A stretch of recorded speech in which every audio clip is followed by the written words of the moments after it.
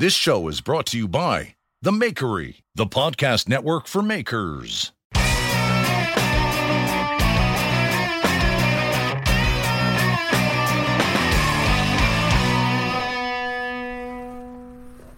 Welcome to the Full Blast Podcast on the Makery Network.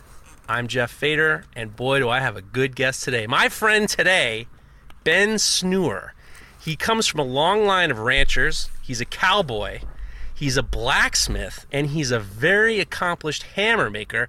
And from what John Ariani tells me, I'm scraping the bottom of the barrel to have him on as a guest. How the hell are you, Ben? Fantastic. Really good. I forgot one thing. You're not just Ben Sneuer. You're Ben Sneuer the Third. I am, and we've got little Benny P4 here in the house too. He's sleeping right now.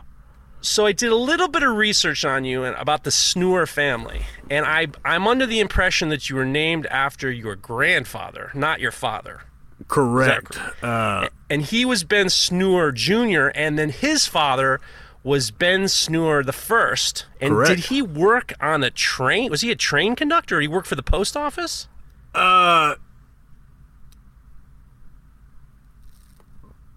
Boy, that's kind of a little bit outside of my realm of knowledge. I don't know that he did. He may have. It's interesting because I know that your grandfather was celebrated in the Ranchers Hall of Fame. Yep. He was inducted as a Ranchers Hall of Fame. I'm just interested in your family is from Arizona? Yeah, my great granddad, Benny P. the First, homesteaded our ranch out there back in the days of Geronimo and Pancho Villa. Where Geronimo surrendered was actually on our ranch, and our southern fence was about 2 miles from the border of Mexico. Gee, wow! So your family started ranching back in way the back 1800s. When. Yeah. I want to say our brand was registered in 1893. Wow.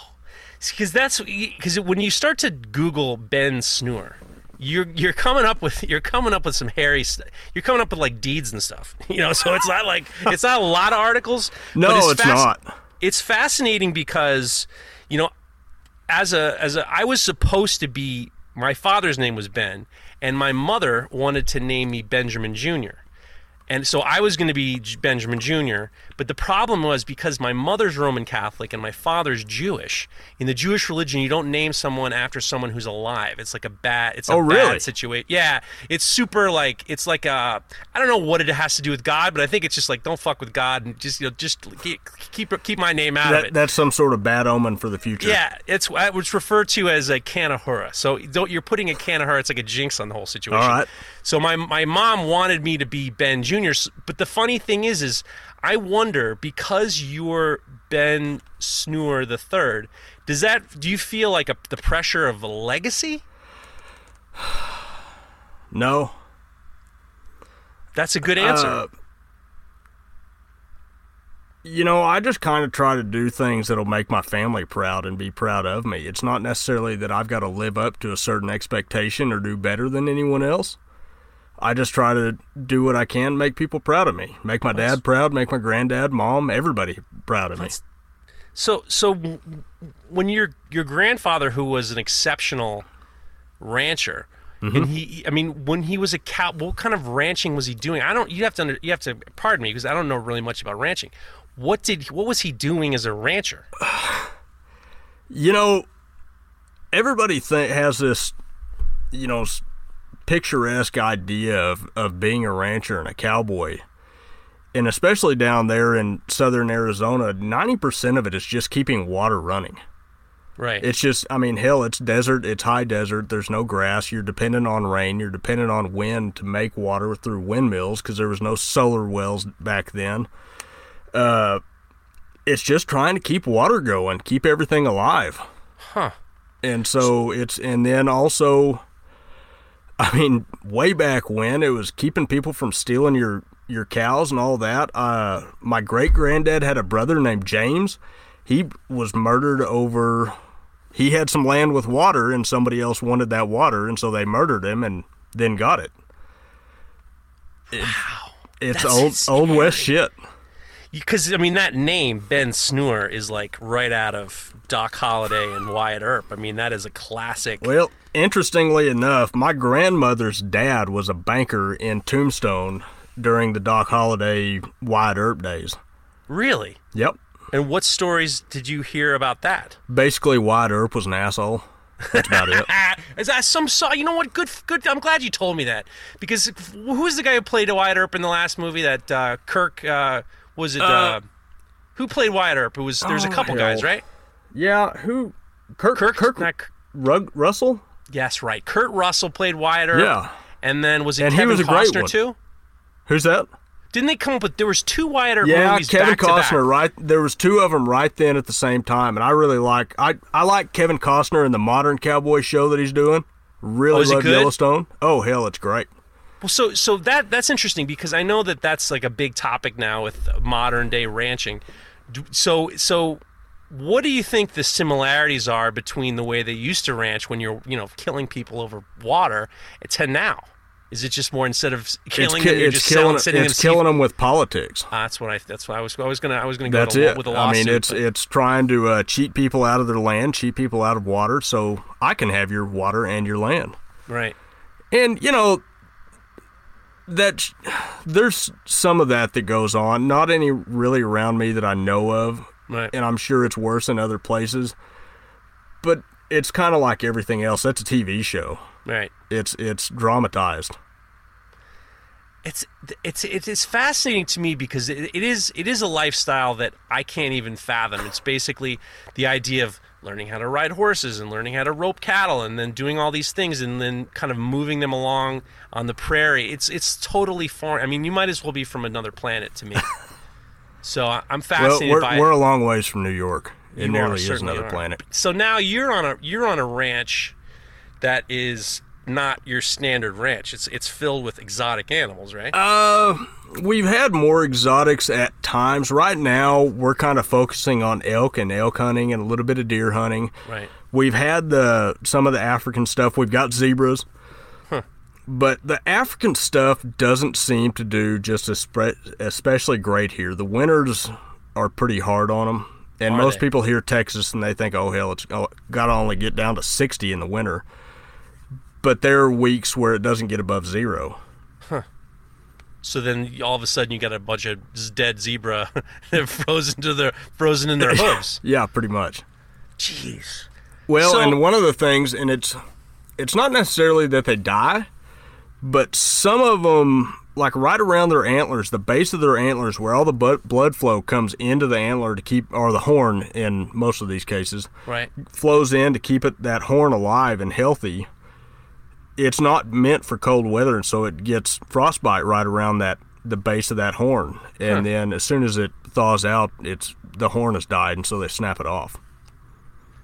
What do you, so when you were younger and you had to learn how to, your father was a rancher as well? Yeah, my dad grew up on the ranch out in Arizona. Same ranch as your grandfather's. Correct. So, how many generations of the ranch that your father was on? How many generations was that? That was the same. That ranch would have been 3 generations, and we had to sell it a few years ago. A lot of people have heard about Uncle Rick, and the place kind of got run down, and Right. a lot of money got spent in an irresponsible fashion. Right. And after he died in a helicopter wreck, there just wasn't any money to keep going with it. And it was just potentially I could have moved down there. My wife's family is from southern Arizona, and they told her whenever I was talking about going out there and moving to the ranch that they would rather us be 10 hours away than 2 hours away, but on that ranch. Because it's still the Old West, because you got people running drugs and smuggling drugs and illegals through the ranch, and it's just kind of dangerous. Huh. Not That's even probably kind of dangerous. It is dangerous. Is it? That's probably a very wise thing to do then. Yeah. So the ranch is sold, and your father is, what is he doing? My dad was a banker. He went into banking, and he was an ag lender, and he was kind of one of the most well-renowned ag lending bankers because he knew the industry from a grower's standpoint, not just a banking standpoint. And now he's retired. And he tools leather, and he makes bits and spurs. He engraves hammers for me. Or not really bits and spurs, but like buckles and other kind of fancier things. I know that I saw a hammer that you forged from Chad Kimmel. He brought it down to Doghouse Forge, and it was an incredible. And the funny thing was, I was a class that I was teaching, and there were some incredible hammers there. It was the craziest group of forged hammers. There was my hammer John made me, and then there was your hammer that was engraved, and there was a Hoffy hammer that was forged, and then there was an Alex Steele hammer, and it was just like this who's who of hammers. And your hammer took the cake because it was engraved, but when we found out that it was engraved by your father, it really made a it was this idea of the legacy is just so amazing. Because engraving isn't just something you stumble onto. Obviously I've had stuff engraved by friends of mine, and it looks like, a little bit questionable. Is that something that he did back in the day, or is that something that, because honestly, he's a much better. Well, first off, what you were saying is you've had things engraved by your friends. Western style engraving is just quite a bit different. They call it a bright cut engraving, and it's just so much different style of engraving than a lot of other people do. But he started out learning how to tool leather at a very young age, just hanging out in the saddle shop. So our ranch was about an hour and a half from the nearest town, which was Douglas. Right. And so during the school year, my grandmother taught, and the whole family, except for my granddad, would move into Douglas and just stay the school year there, so they weren't having to drive an hour and a half into school. And after schools, he would go hang out at the saddle shop, Marlin Saddle Shop in Douglas, Arizona, which is still around. And he would learn how to tool leather from them. And then later, he told me he was on some ranch, and he was like, I wanted to make a set of spurs. Right. And so just kind of figured it out. Huh. And kind of got hooked from then on. And he took a pretty good break, really, from leather tooling and engraving, and did, he hell of a guitar player, really good at guitar repair, and then raised kids, my sister and I. And just here in the past, 15 years got back into it, but has really progressed a lot.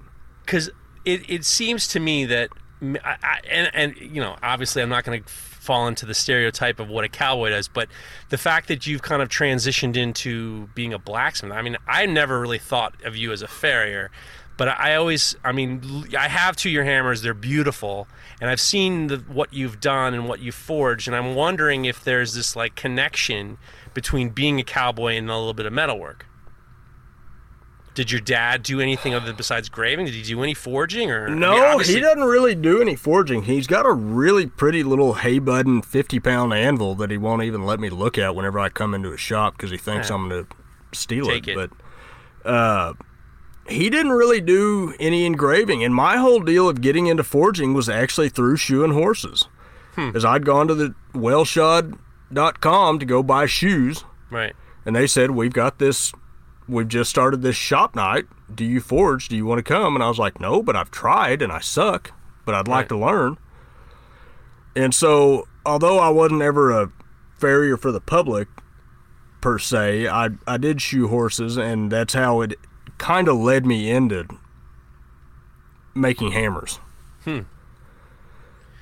It's interesting because I've always been fascinated by the migration of anvils in the United States, only because it makes it very convenient to have a smaller sized anvil for someone who's not a professional blacksmith but who needs to be able to do regular farm work, Well, and so, portability and portability too. But like when you look at the probably one of the easier power hammers to get in the United States, which is probably like a 25-pound little giant. You bet. Which tentatively, I mean not tentatively, which is necessarily for blacksmithing. It's more for like plowshares and fixing some things, and it's not necessary. It's not meant for heavy-duty forging. But now, with the advent of people's interest in forging, the 25-pound little giant has been is a very easy stepping stone into power hammers in the United States. Well, so, and with what everybody's wanting to do of making knives, so many people don't need a 50 even. Right. Well, they're wanting to take a coil spring, straighten it out, make it flat. You don't need much more than a 25 for that. Well, I would just imagine when your great-grandfather was at his farm, he most likely had an anvil just to open and close horseshoes. I don't know if he was making his own horse. I mean, isn't that really that's what the horn of an anvil is all about? The right? horn of an anvil, well, I mean, yes and no. It depends on the industry that you're in and the style of anvil. I mean, a modern farrier anvil has got a way different shaped horn than, your typical blacksmith anvil. It's kind of bulbous and then comes out to a point at kind of a rapid taper. Versus more of a uniform taper down the length of it, of a blacksmithing anvil. Right. But I've never actually heard a whole lot about my great-granddad forging anything, and then my granddad was just absolutely useless. I was in the truck riding along with him twice in my life, and a wheel just completely fell off the truck. And what happened? Well, one time he never tightened up the lug nuts after he put a spare on, and the holes just wallered out all the way. And so we were bouncing along, and the wheel just falls off, and you look at the holes where the post for the lug nut, where you mount it. Yeah. And they were walled out to the size of a $50. And then another time, the axle just slides all the way out, wheel included. Now, correct me if I'm wrong. Is this the grandfather who also went to Stanford and was a polo player? Correct. That must have been crazy. Growing up in Arizona, your father, you were growing up on the farm that was like where Geronimo was, and then he gets accepted to Stanford. And then because he liked sports... Well, he was actually recruited to Stanford because he was good on a horse, and they wanted him to play polo. That's how he got into... And that's how he got into Stanford. I mean, obviously, he was a very intelligent man. Obviously. But he was recruited to go there just because he was good on a horse. And he had never played polo before? Not that I know of. I think he learned whenever he was going to Stanford. And then World War II broke out. And he never finished college. I think they may have given him a post-grad or post-mortem degree or something like that. But World War II broke out, and they needed people, and they put him in. Initially, he was he was one of the last cavalrymen in the United States. Huh. And very quick, that was for World War II. Very quickly, they decided we don't need horsemen, and so they made him a MP in India. That's where my dad was. All right, really? My dad was My dad was stationed in World War II in India too. Well, and interestingly enough, about him being in India, two useless Bens in India at the same time. Well. And I feel like you may have mentioned something about this before, but he was in India. Yeah. And his favorite thing in the world was mountain lion hunting. And so while he was there was a tiger that kept attacking a village. And so they talked to him and were like, well, you're a lion hunter. Why don't you come kill this tiger? And he did. Jeez. Can you imagine? Oh, there are so many great stories about him and my grandmother. It takes a hell of a special kind of woman to grow up or to raise a family way out there like she did. I can only imagine. So once he comes back from World War II, he's seen not only Connecticut, but he's seen India. When he comes back to Arizona, then what happens? Just kind of business as usual. He started importing. He was the first guy to kind of bring in Aberdeen Angus which, you know, everybody hears about Angus steaks nowadays, and the Right. Angus board did a hell of a job with promoting that. But back in the day, everybody just kind of had cows. Right. And so he was the first guy in that part of the world to start bringing in Angus cows specifically from Scotland. And he did all right at it. So, pardon me, keep going. No, that's about it. I mean, there's not just a whole lot to say about raising cows out there. It's just working your ass off all the time. I was going to ask about ranching in general. Yeah. Part of me wonders, I have no idea, are you basically just keeping the animals alive until they're sold? And then growing them? I mean, you're just basically there's a getting little them bit bigger. more than that. I mean, there's kind of selective breeding. There's trying to, Oh, okay. you hear about, and I've talked about it, making a nut cutter, and, you got to work your cows and what those are used for. So you bring your cows in once or twice a year, all their calves. Say you've got a really great cow that you happen to know was bred to a really great bull, and you want to propagate that line. You will leave that steer intact, but the rest of them, you cut your bull calves, castrate them, you worm them, give them shots, vaccinate, all of that, brand them so everybody can know that they're yours in case they get out. But yeah, I mean, a lot of it is just trying to keep them alive, make sure they're fed and healthy, don't have disease. It's got to be hard. I mean, it's physical work. It's physical work. It's hot. But as I said, even today, half of what you're doing in the summer, just making sure you got water. That's the crucial thing. And then we're kind of dry right now, and making sure that you can graze this one pasture where you got them, and then move them to another one later, and then hopefully by the time you get back around to that first pasture you took them out of, hopefully you've gotten enough rain to be able to put them back. So when you're looking for when you're looking for water, you're looking for plant life? No, it's more like drilling wells, running windmills, solar wells, electric wells, all of that. But those things break. Some of them just don't produce enough water, as much water as you'd like. And then if that's the case, I've got a well right now, windmill that's down, it's broken. And so I think we're going to put a solar well in there, and hopefully it can keep up and last longer than 4 months.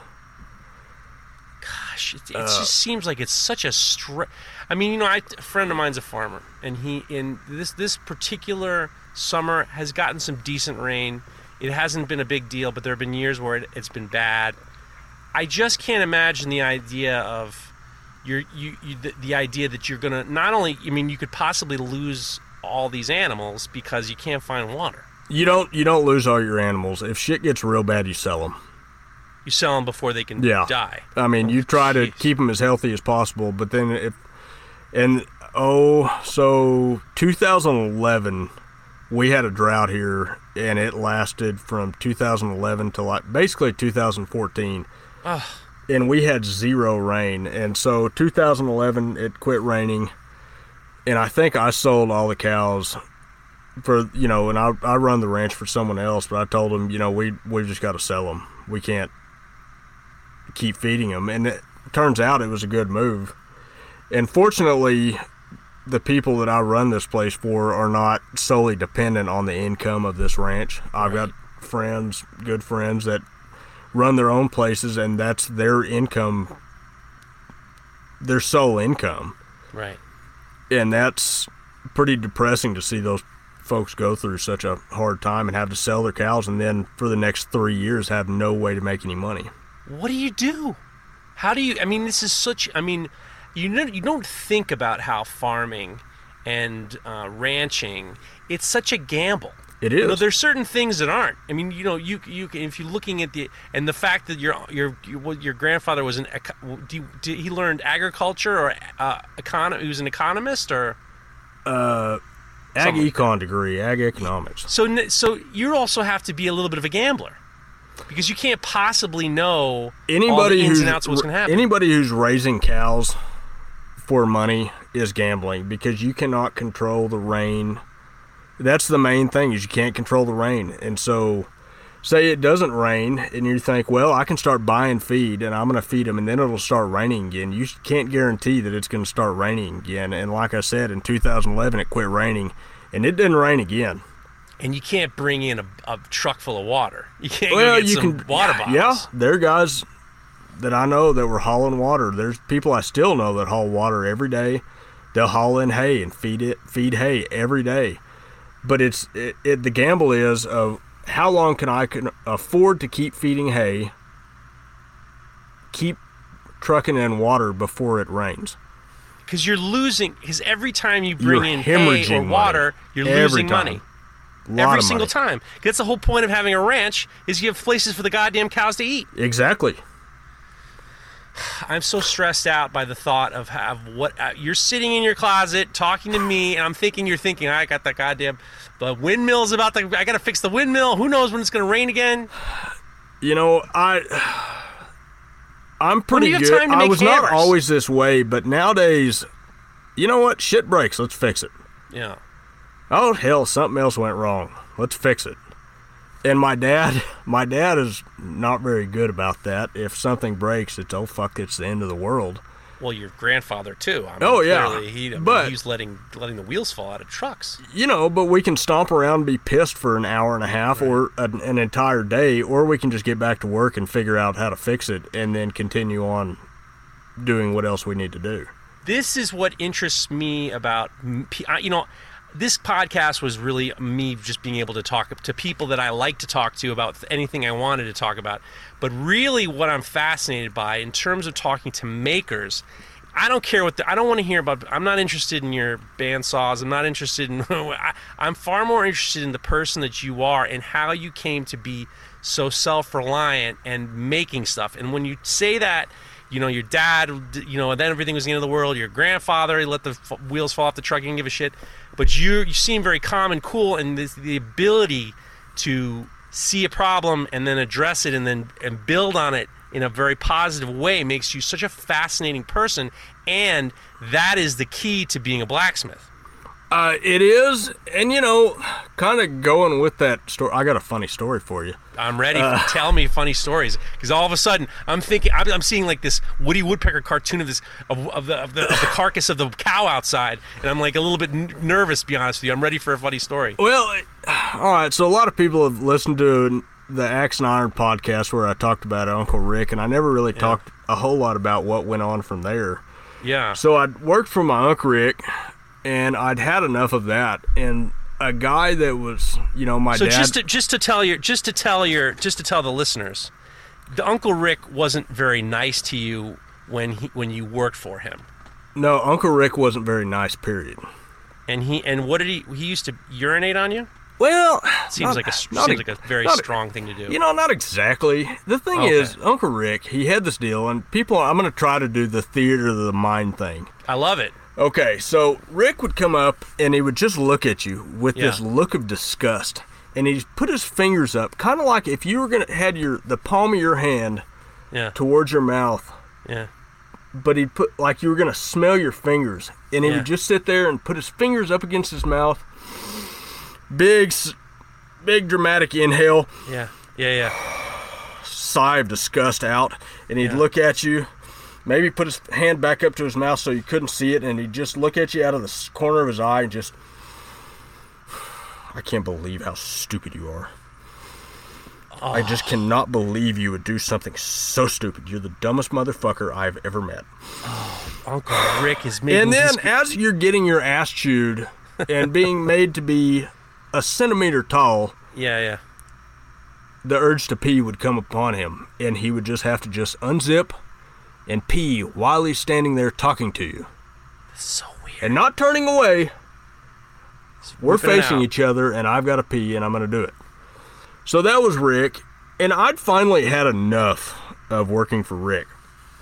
And so there was a guy in Lordsburg, New Mexico, a fellow named Pecos Shannon, which is a great name. Pecos Shannon. It's a Pecos fucking Shannon. great name. Yeah. He was a pretty well respected by my family, and so I drove over there one day and I said, "Hey, I want a job. You got anything going on?" He said, "Yeah, as a matter of fact, I need to wean a bunch of calves." Which, weaning calves in that country involves me riding out into this 10,000 acre pasture by myself and trying to gather up individually a mama cow and her calf, getting them into a pen, getting the cow away from the calf, and then loading that calf into the bed of my pickup. That sounds terrible. It was the I can't best. even get my I dog. learned I can more. barely I get my learned dog in. more at that place than I've ever learned anywhere else. And I go and I talk to Pecos, and he says, "Yes, I need to do it." So the first day, he's like, "You got a horse?" And I was like, "Well, not right now." And he's like, "Well, I got this gray horse right here. I'll sell him to you for $1,000. He isn't any good." And I'm like, "Well, I don't have 2 nickels to rub together, so no, I'm gonna pass." And he was, "Well, you can ride him anyways." So I rode him, went out, and I'd gather all these calves, and I was driving a 1967 GMC 1.5-ton pickup with stock racks on the back. And stock racks are basically a flatbed pickup with real tall sides made out of expanded metal going all around it to enclose it. So it's basically a small trailer, but on the bed of the truck. And so I'd load up my shitty gray horse in the morning in the bed of the truck. I'd go What's out. the horse's name? His name was Gray. Okay. He didn't have a name at this point. Okay. So I'd go out every morning in this shitty shitty yellow pickup with stock racks with this shitty gray horse, ride around just getting a fight, and I mean just being tears mad at this horse, and gather these calves up and then load them into the bed of the truck, then try to load my horse into the truck with the calves. So they were fighting and shitting all over each other. Jesus Christ. And that was my life for a while. And I'd go home every night. I lived in a jail cell. And whenever I say jail cell, it was a cinder block building with just a plywood roof, no insulation. It was winter, and it was just cold as hell. I mean, I burned every single thing I could find in my wood-burning stove, including my rocking chair, which was a pretty damn sad day when you don't have a chair to sit in at the end of the day. But I kept doing that, and, you know, that guy taught me to rope better. He taught me a lot about working cows on the days that I got to work with him, and I got to be very self-reliant then. Yeah. And it was problem-solving, and then problem-solving with that horse and getting him tuned up, and he turned out to be a really fantastic horse to the point where whenever I quit, I was like, well, Pecos, I guess I got to buy this horse from you, even though I was making $1,000 a month before taxes. I told him, I got to buy this horse, you know, what do I owe you? Thinking it was going to be $1,000. And he was like, no, it's $5,000. Oh my was God, like, what an what? asshole. Oh it just kind of pissed me. I've never gotten over it, but he was like, yeah, that's a really fucking great horse. That's $5,000. What a piece of it. What was the distance between? What was the distance in time between 1,000 to 5,000? Was it within the same year? Yeah, but it was. What an asshole. It was 10, 11 hours a day on that horse every single day, every day. I mean, Dude. I rode him from sunup to sundown every day. So not only are these ranchers gamblers, but some of them are scum. Yeah. You I mean, know, there's a lot of assholes out there, but that just goes with every profession. I just can't get. That's unbelievable. Yeah. Well, What was your that was where I would say came into my own as far as skill, working by myself, problem solving, and then just being self-reliant. Right. I think that the best thing that people can have is self-reliance. I agree. Like when people say they can't do something, it just kind of like, ugh. Even the stupidest things. It's just like, come on, you don't have to ask. Well, have you tried? You can. Maybe you ought to try a little bit. Maybe try just a little bit. Now let's get back to Uncle Rick. So Okay. Uncle Rick had a So this is the great. When you painted this picture, he's obviously, this is all show to a certain degree. I'm slightly convinced, this is my own theory, is because Uncle Rick was Bill's brother. I've done a little research. I'm convinced that because you were named after his father, I think that there's a subconscious animosity. Rick treated his own boys that way. Rick had, like, by the time I made it out there to the ranch full time, Rick had already run off all three of his boys, and they wouldn't. Some of them, when he had three boys, I think at that time one wouldn't talk to him at all. One would come help him out just if he like really desperately needed help, and one went a completely different direction and became a surgeon. The smartest of them all. Yeah. Jeez. All right. So I've been thinking about this. I was like, oh yeah, Uncle Rick's an asshole because he's jealous of. I'll throw that whole theory out the window. Rick had issues, and that's, the thing is there's another Rick story coming on. Yeah, no. Rick was bipolar, is basically whatever, or manic depressive, however you want to say it. He had issues. You don't say. So Easter. Yeah.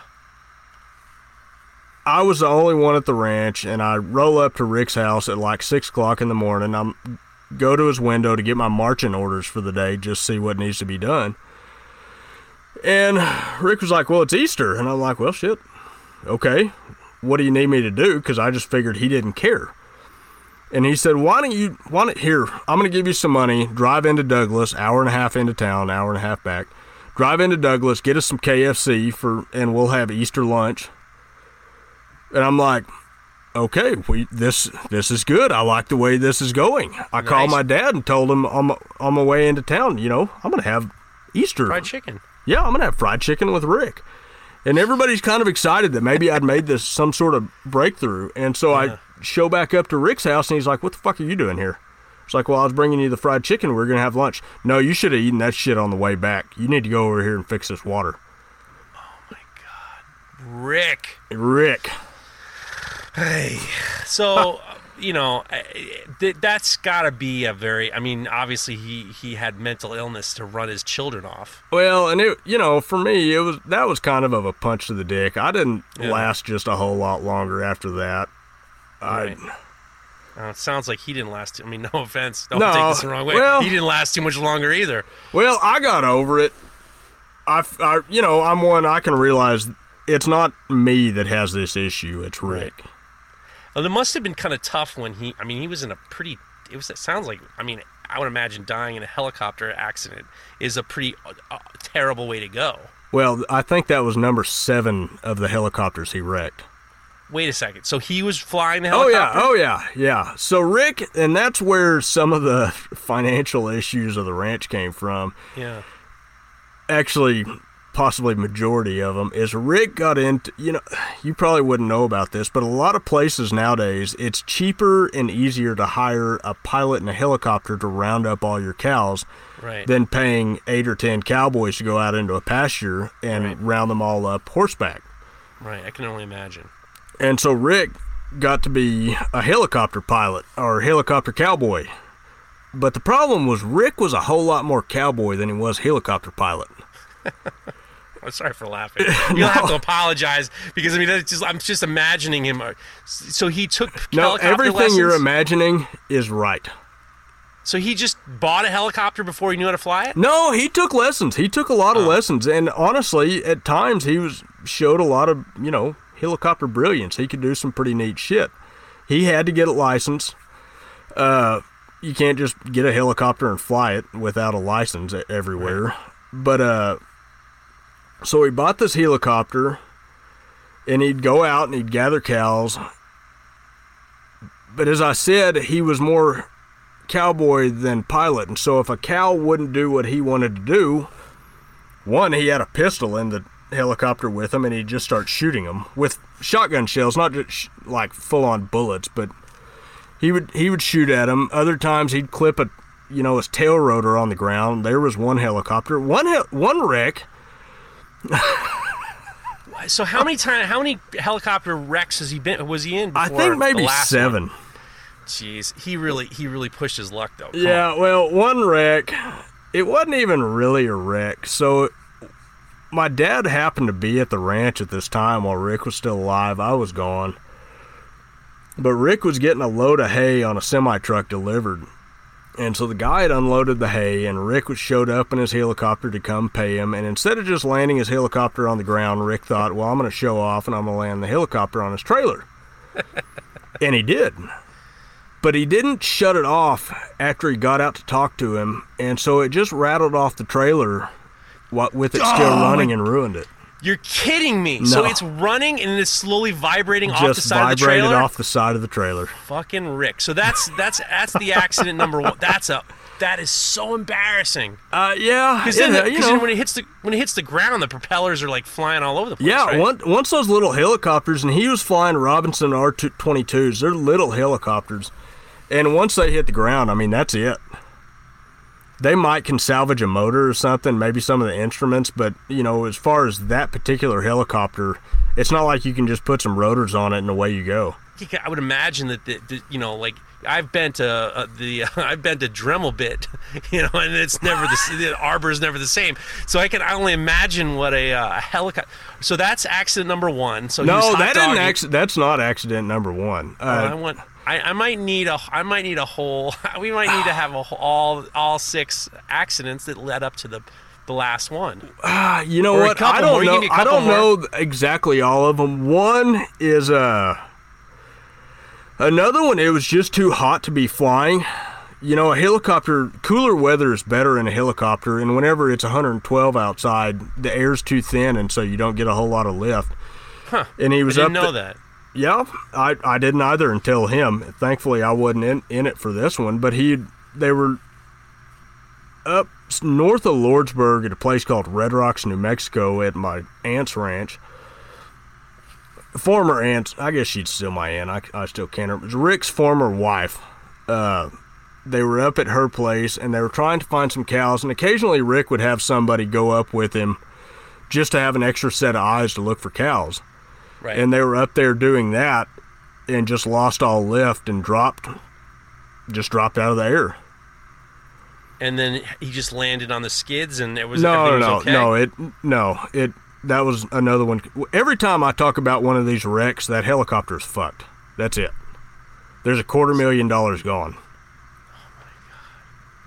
So who does he have to convince that he needs another helicopter? No one's saying to him, "Hey, Rick, maybe we should just get a Jeep or something." Because it just seems like helicopter flying isn't for you, and ultimately it really wasn't. Ultimately it really wasn't, and Rick was not going to take no for an answer. So I think the last few helicopters were just straight out of pocket. He wasn't going to, he couldn't get insurance, and so he was just having to pay for them. So he's got like $250,000. What did you say? How much the helicopter? $250,000. All right, so he's got almost $2 million in a wrecked helicopters. Yeah. Jeez. $2 million that could have been better spent keeping our ranch in better condition. Yeah. But. So, if you don't mind me asking. Go ahead. I mean, what happened with, what was the last one that ultimately So the last one, honestly, was not. The last one was just a flat-out accident. So he was north of Phoenix. He was gathering some cows for another ranch. And whenever I say pasture, I mean, you know what a pasture is, but whenever I'm saying pasture, I'm talking, as I said earlier, 10,000 acres or so. And so he was gathering a pasture for a ranch out north of Phoenix. He got it gathered, had everything pinned, and he was traveling from one pasture to another to go gather it. And up there in those mountains, they have those power lines that go across these valleys, and they're real long, and they hang down. And this one, he was just traveling from one pasture to another and clipped that power line, and down he went. Now, I was under the impression they put those balls on the power lines to make sure that doesn't happen. Maybe they should have put more balls. Rick could have used a couple more balls, and then he would have been fine. Yeah, maybe so. God damn it. Well, look, Rick lived the life he wanted to live. Clearly, he probably went out the way he wanted to go, too. He probably did. And, one thing, I'm hard on Rick. Rick could be a really great guy. And as I've said, he talks shit to anybody he worked with, But if anybody else talks shit on him, I mean, by God, we're going to fight if you keep saying another word. So he would just talk horrible about me to me, but if anybody else said anything, by God, we're going to throw down right now. But this is obviously, we're talking like deep man, like, wild animal domination situation. This is like any type of manipulation that you can, create dominance. This is, you pull your penis out. I mean, my dad used to have, I grew up on a gentleman's farm. My dad was a winemaker, and he'd pull his dick out to take a leak, but it wasn't like to prove a point. He's just like, I got to take a leak. I guess I have would a he terrible do it bladder. would he do it to you face to face? No, he would turn his back. He's on no, everybody. I work on this ranch. Everywhere is my bathroom. Yeah. Oh. I mean, it doesn't matter where I'm at on this place, but I will turn my back to everyone. I have a terrible story to tell you about that, by the way. Let's hear it. Before this shop that I'm in now, I had to work out of the shed in the backyard of our house, I made it work. My opinion, when you have something as small as, if you can make something small work, then you're in business. And I had a great little shed. I had things on the doors, and it was like perfect. I didn't have to. There was no walking around. I mean, it was literally like, and I didn't want to take my boots off to go to the bathroom. I didn't want to go back in the house with my boots on. I didn't want to take my boots off. So I'd go into the backyard and I'd take a leak. And I got very comfortable just going, because I grew up, my dad used to take a leak everywhere. Yeah. And all of a sudden, we have hedges. And all of a sudden, I hear someone call for their husband. And I'm convinced this woman saw me, and she wanted to alert me that she knew that I was peeing by calling for her husband. She didn't say anything, but she was just like, Dave, and then I turned, and I could tell she was staring at me, but she wasn't gonna say anything. She just didn't like the fact that I was peeing in my own backyard, and it was very embarrassing. And I told my wife. Maybe you should have used your Manscaped groomer before then, and she'd have just watched instead of calling her husband. She had a couple kids, and I understand. I didn't think anyone could see me, and I told my wife, and she's, well, you can't pee out there anymore. And I said, well, no, I just have to find a better place. And my dad was the same way, and my dad was so comfortable peeing. This is a great. My dad also had an enormous penis, and it was, and he was, so when he would pee, and it was always shocking to me because I was just like, Jesus Christ, am I going to be like that someday? Because obviously it doesn't seem like, right now it doesn't seem possible. He had a huge penis. It was so infuriating, even to this day. I'm just like, God, he has a fucking huge penis. So he would pee all over the place, and then we would be driving up from the city to his vineyard. We'd stop at the supermarket to get the groceries for the weekend. So every time, by the time we got to the grocery store, he had to pee because we've been coming all the way, an hour and a half from New York, and he's just, older guy, he had a huge bladder or small bladder. So what he would do is he'd get out of the car immediately. He'd have his pants zipped down before he opened the door. He'd open the car door, and then he'd pee in between the car door and the car. Uh-huh. Well, his wife, and I was used to it for, 13 years. He gets in the parking lot, he pees in the parking lot. This is in the parking lot of the grocery store. Of course. But he's created this barrier with the door. So people can't really, you see whatever. You got a fire hose. You can see there's the pathway of the urine coming down. You obviously know what it is. But so she was disgusted by it. And then one time she turns to me and says, Jeff, do something about this. And I'm like, okay. And I took my hand and I pushed him I put it on his back, and I pushed him into the car while he was peeing. He peed all over the inside of the car, and he was furious. How old were you?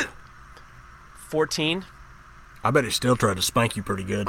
He only spanked me once. There wasn't a lot of spanking, but he was pissed. But I turned to his wife and like, well, there you go. What am I supposed to do? I'm gonna put it back in his pants. Fucking thing is huge. Well, and also, listen, lady, this is your husband. You do something about that. It was so gross that he was doing it, but it was even grosser that his wife wanted me to do it. What do you want me to do? You're going to try to humiliate me by, what? How am I going to tell my father with his giant penis he can't pee in the parking lot? Do whatever the fuck you want. You got this big dick, you do whatever the fuck you want. I can't. What can I do? Yeah, no, I'm with you. The man's taking it. Maybe we can have a polite conversation when he's finished, but I'm not going to do anything right now. Well, it's clearly, I mean, him pulling his penis out and talking to you while with his dick out is completely 100%. Rick's inappropriateness was completely for the dominance between him and whoever was at that ranch, but he ran all of his kids off, which sucks. Yep. And then he ultimately, was he married when he died? No, he was divorced at that point. And the thing is, my dad's older than him. He'd do it in front of my dad too, and my dad just, whatever, Rick. He must have had a death wish. I can only think. I mean, how can you not? How can you crash all these helicopters? And People just can't keep see buying me them? nodding. Yes. Oh, okay. Yeah, he had a death wish. Yeah. Obviously, that's crazy. So let's just get back into you. All right. So the Uncle Rick thing is fascinating, but you went to that class at Wellshod. No, it wasn't even a class. It was just, hey, we're having a shop night. Just kind of a free forging deal. If you don't have tools, we got there. There was a guy there and he no longer works there. Still good friends with everybody. Horseshoer, but he's the only one that was kind of more blacksmith oriented. Like, he was a horseshoer and a very well respected one, but he also was pretty accomplished as just an actual blacksmith as well. Right. So it was just an open shop night. Right. So not a class. So did he teach you any basics or? So my first night there, the first thing he was like, have you forged much? And I was like, well, I mean, I tried, and I'd gone over how I'd tried to forge before, and it was just a complete failure. He was like, well, here's a horseshoe, make this straight. And I was like, all right. So I did, and I kind of flailed, and I got some little pointers there on just how to move metal. And so I got it straight, and he was like, you like that? And I was like, yeah. And he was like, all right, make that into a circle now. I was like, but couldn't I have just made it into a circle earlier? And he was like, yeah, but now make it into a circle. So I did. And then he was like, you want to forge weld this into a ring? And I was like, fuck yeah. That is black magic to me. I never thought I'd even be able to forge weld. And so he did one. And, of course, he turned a horseshoe into a ring in like 3 seconds. Took me half an hour, maybe more. But then he showed me how to weld. And then he did it. And it just completely... It took some of the mystery out of it and made me think, well, I can do this. And so ever since then, I've just been completely hooked.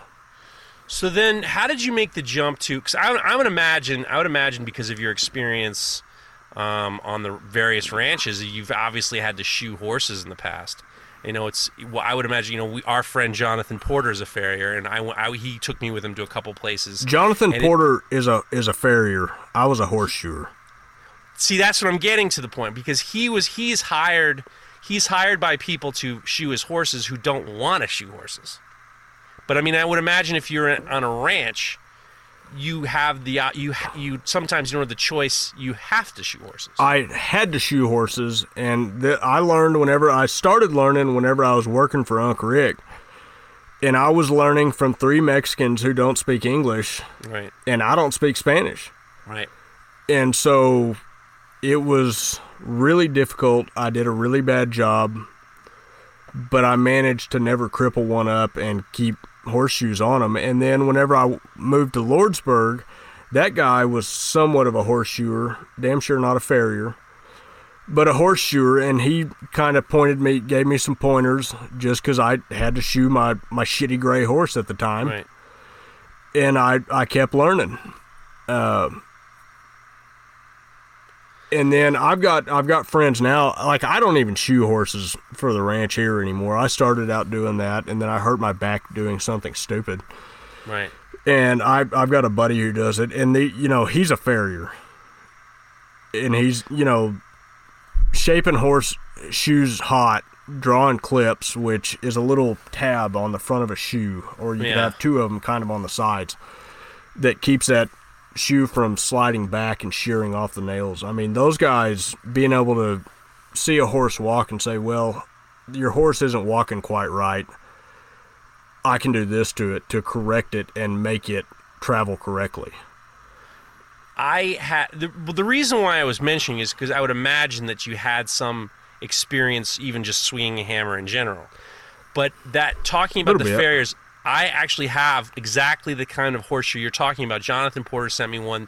He's getting ready to test for the journeyman farrier position. American Farriers Association journeyman test.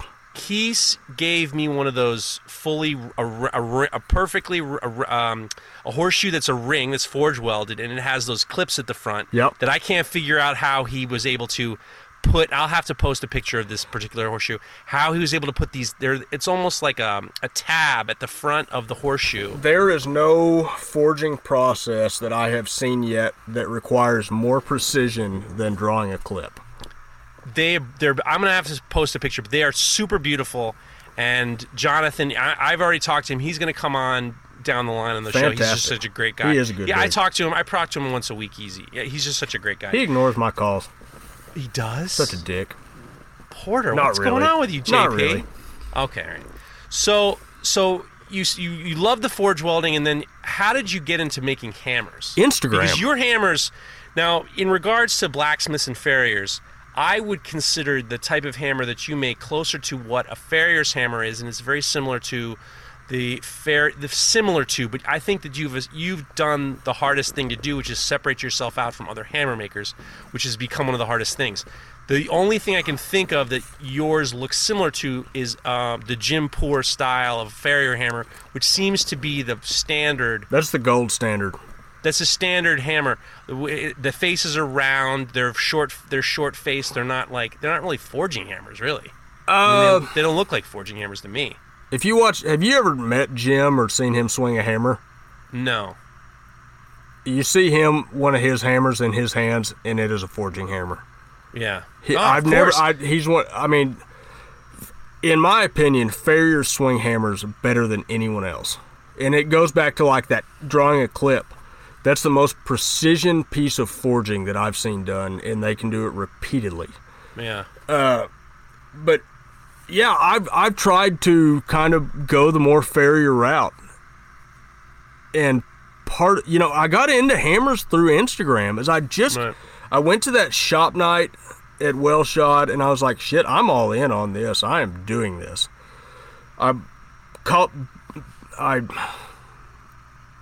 Before that, I'd been a knife collector, like pocket knives. And I basically sold every pocket knife I had. I bought an anvil. I bought a fire pot, like a good cast iron coke fire pot, blower. Just kind of sold everything from one hobby and went into another. And then I'd just gotten onto Instagram, and I saw these guys making hammers, and I was like, well, that seems kind of neat. And at the time, I had a guy working for me out here because we were running a bunch of yearlings, and it goes back to the cattle thing. Yearlings have a tendency to be wild and get sick a lot. What are they? Like a year-old cow. Okay. So a year-old cow, and so I had another guy. It's rough country out here, and we've got a bunch of brush. It was just too much for one guy to take care of 100 yearlings by himself.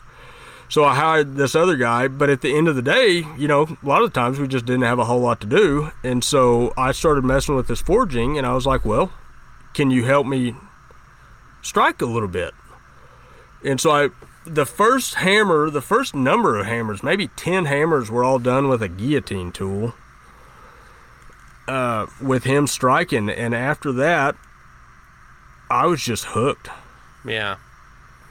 Because it's hard to beat. It's hard to beat forging because there is this incredible permanence to the decisions that you make, and when you do them right, the permanence is immortal.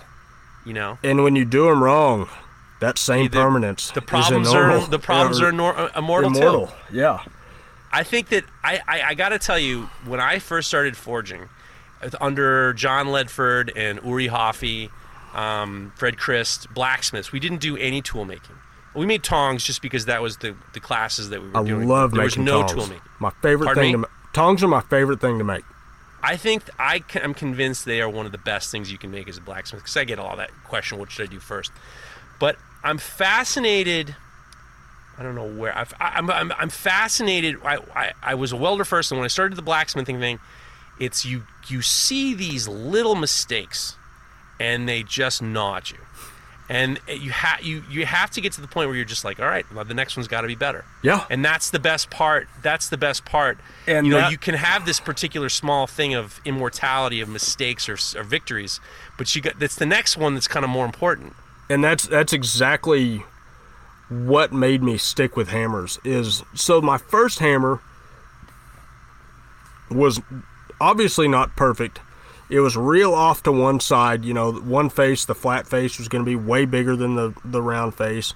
But I was able to just chop that off and make it even, and it ended up lighter than I wanted. But the pursuit of uniformity of a forged hammer, because I've made a lot of stuff, but I'll only make one of them, and then I'm done. I'm never going to do that again. I've got zero interest. But a hammer, it was such a challenge to try to duplicate it. Yeah. And it just drove me nuts not being able to do it again. And now I feel like I've got that uniformity, and I'm able to offer, a repeatable, reliable product to people. Do you still enjoy it? I do. I can still take the same pride in a really, really well forged hammer as I did with that very first hammer. Yeah. But at times it's easy to get burnt out on it. Of just making, okay, so I've got Wellshod orders a batch of 8 hammers, maybe 4 2-pound hammers and 4 2 1/4s. And that gets kind of old. I'd like to get more into the furniture. I made that chair, and I've always wanted to do more furniture. But at the same time, how do you say no to something that pays good and is still you can take pride in? But the other thing is, and I think some of the people listening to this don't realize this. The difference between a hammer and making a knife is, with a knife, you got to just make it thin and light. But no one's going to say to you this. I actually had one time. I had a chef wanting a knife, and he gave me an exact weight. Usually it's not the case. Usually they're just like, I want one of your knives, and that's the way it is. But when you're forging a hammer, you have to start off with a specific size, and then you are keeping it that size. You're not removing material. So you have to be incredibly focused in regards to the starting weight and what happens if you're light, or what happens if you're heavy, or what's the amount of room to give. Because with hammers, weight is everything to me. Like, I can totally tell the difference between swinging a 2.5-pound hammer, a 2 3/4-pound hammer, and a 3-pound hammer. I can tell exactly just by my swing. When you get started, whenever I started, hell, I might use a 2.5-pound billet, and I was just happy enough to have it forged and well enough that I was able to grind off 1/2 pound of weight. Right. And you lose some to scale. Your eye takes out a tiny bit, basically negligible difference. But whenever you're starting out, you're just trying to get it as close, just the basic shape correct. But then as it goes on, you're like, well, shit, I don't need to, every time I'm forging a hammer, this could be a complete hammer, just a finished product as is. Right. And then it becomes, kind of a math problem of how much weight do I need to really start with to get down to have enough to grind my hammers. And my hammers require a little bit more grinding than everybody else, a lot of other people's, just because I grind the sides of the faces, and there's some added work. But it's a trial and error is basically it. Because I would think that would be the more difficult. For me, the anxiety would be, all right, I have two 2.5-pound hammers. They're going to make 5 2 3/4-pound. I would have to really, really dial it in, because all of a sudden you finish that hammer, you put it on the scale, and it's not right. Is Wellshod going to send it back? I don't give anybody hammers that aren't right. Like if you order a 2-pound hammer, you're getting a 2-pound hammer, and that's within about an ounce. Look at you. Look at you. You're no Uncle Rick, that's for sure. No, I try to. take great pains, and if it's heavy, it's always better when it's heavy because you can always grind more off. Whenever it's light, then it's like, well, shit, I guess it's going to be 1 3/4 pounds now. So, but how much time was it between the open shop to your selling hammers to Wellshod direct? Maybe about a year. That's unbelievable. That's incredible. I don't think people realize how hard it is to do something like that, and the fact that Wellshod was, and they knew you when you couldn't do anything. I couldn't do shit. And then a year later, you're like, "Hey, you want to buy my hammers?" Like, "Oh yeah, sure, why not?" Well, and they told me, I like your hammers, but we've got to have a certain level of consistency here. And not just in weight, but also in look. We've got to be able to put a picture on the website and all of them to look like that. Pretty well like that picture. And so I just focused on consistency. And there was a whole lot of rejects initially. Yeah. And then I got so I went from a guillotine tool to I bought that Little Giant 100-pound hammer. And I was doing really good, and then I thought, well, I can up my, oh hell, brain farted on the words. No problem. Your efficiency? I can be more efficient with a press, and so I bought the press, and it was just horrible. It's kind of the same. There's a learning curve to all those power tools. You get a power hammer, and you're like, well, shit, I can do anything with this, and it's going to be easy. It's just going to make itself. And Presses I got the power hammer, and then game. I had to learn how to make the shit on the power hammer, and then I got the press, and for 6 solid months I could not make a hammer. Every hammer I sold was made all on the power hammer. Yeah. But then once I got the hang of the press, it's glorious. I started learning how to forge on power hammers, and we had a press, we never used it. I don't remember us using it once. We might have used it one time to pop a hole in something, but really we didn't use it at all. We were just using the power hammers. And I was super spoiled because we had 2 power hammers, and we were just, one with, crown dies and one with combo dies, and we never put the flat dies in. We just used, And the time I thought, I know how this works. It's tip tap. You have the control on the foot and no big deal. And then you get to a press, and all of a sudden it's like, you mush everything. It's just completely ruined. Everything is so it's so easy to screw shit up real slowly. Real slowly. That's the worst part. Like if it's I've done a few power hammer leaves on a power hammer. Okay, a couple too many hits, no big deal. But with it's the slow mush. Yeah, and you're watching yourself screw it up. It's not like a bad blow on a power hammer where it's like bam. Well, that one's not really where I wanted it, but I can maybe salvage that. It's just you're watching it 1 inch at a second or whatever it is. That thing is completely fucking ruined. So when you figured out the hammers, and then you started to do your handles. Yep. How do you get the wood? Where do you get the? Because I look at all, because I have 2-year hammers. The wood sucks. I've had hickory when I was helping John Ledford, and we were doing his version of a Hoffy style hammer. We only did a couple of them. We didn't do many, and it was so hard to find hickory or ash. How do you the wood looks so good? I mean, it looks like, where are you getting it? And there is a local hardwood supply store an hour and a half away. I drive down there. Some days they've got 0 hickory whatsoever. Other days I can get 2 boards. And if I can get 2 good boards, that is a banger of a day. And because it's dry, you're in Arizona, you're not worrying about nothing splitting. It's done all the splitting it's going to do. In Texas, I'm sorry. Yeah. So all the movement that wood you don't have to worry about. The cows can't even drink because it's so dry. It's dry.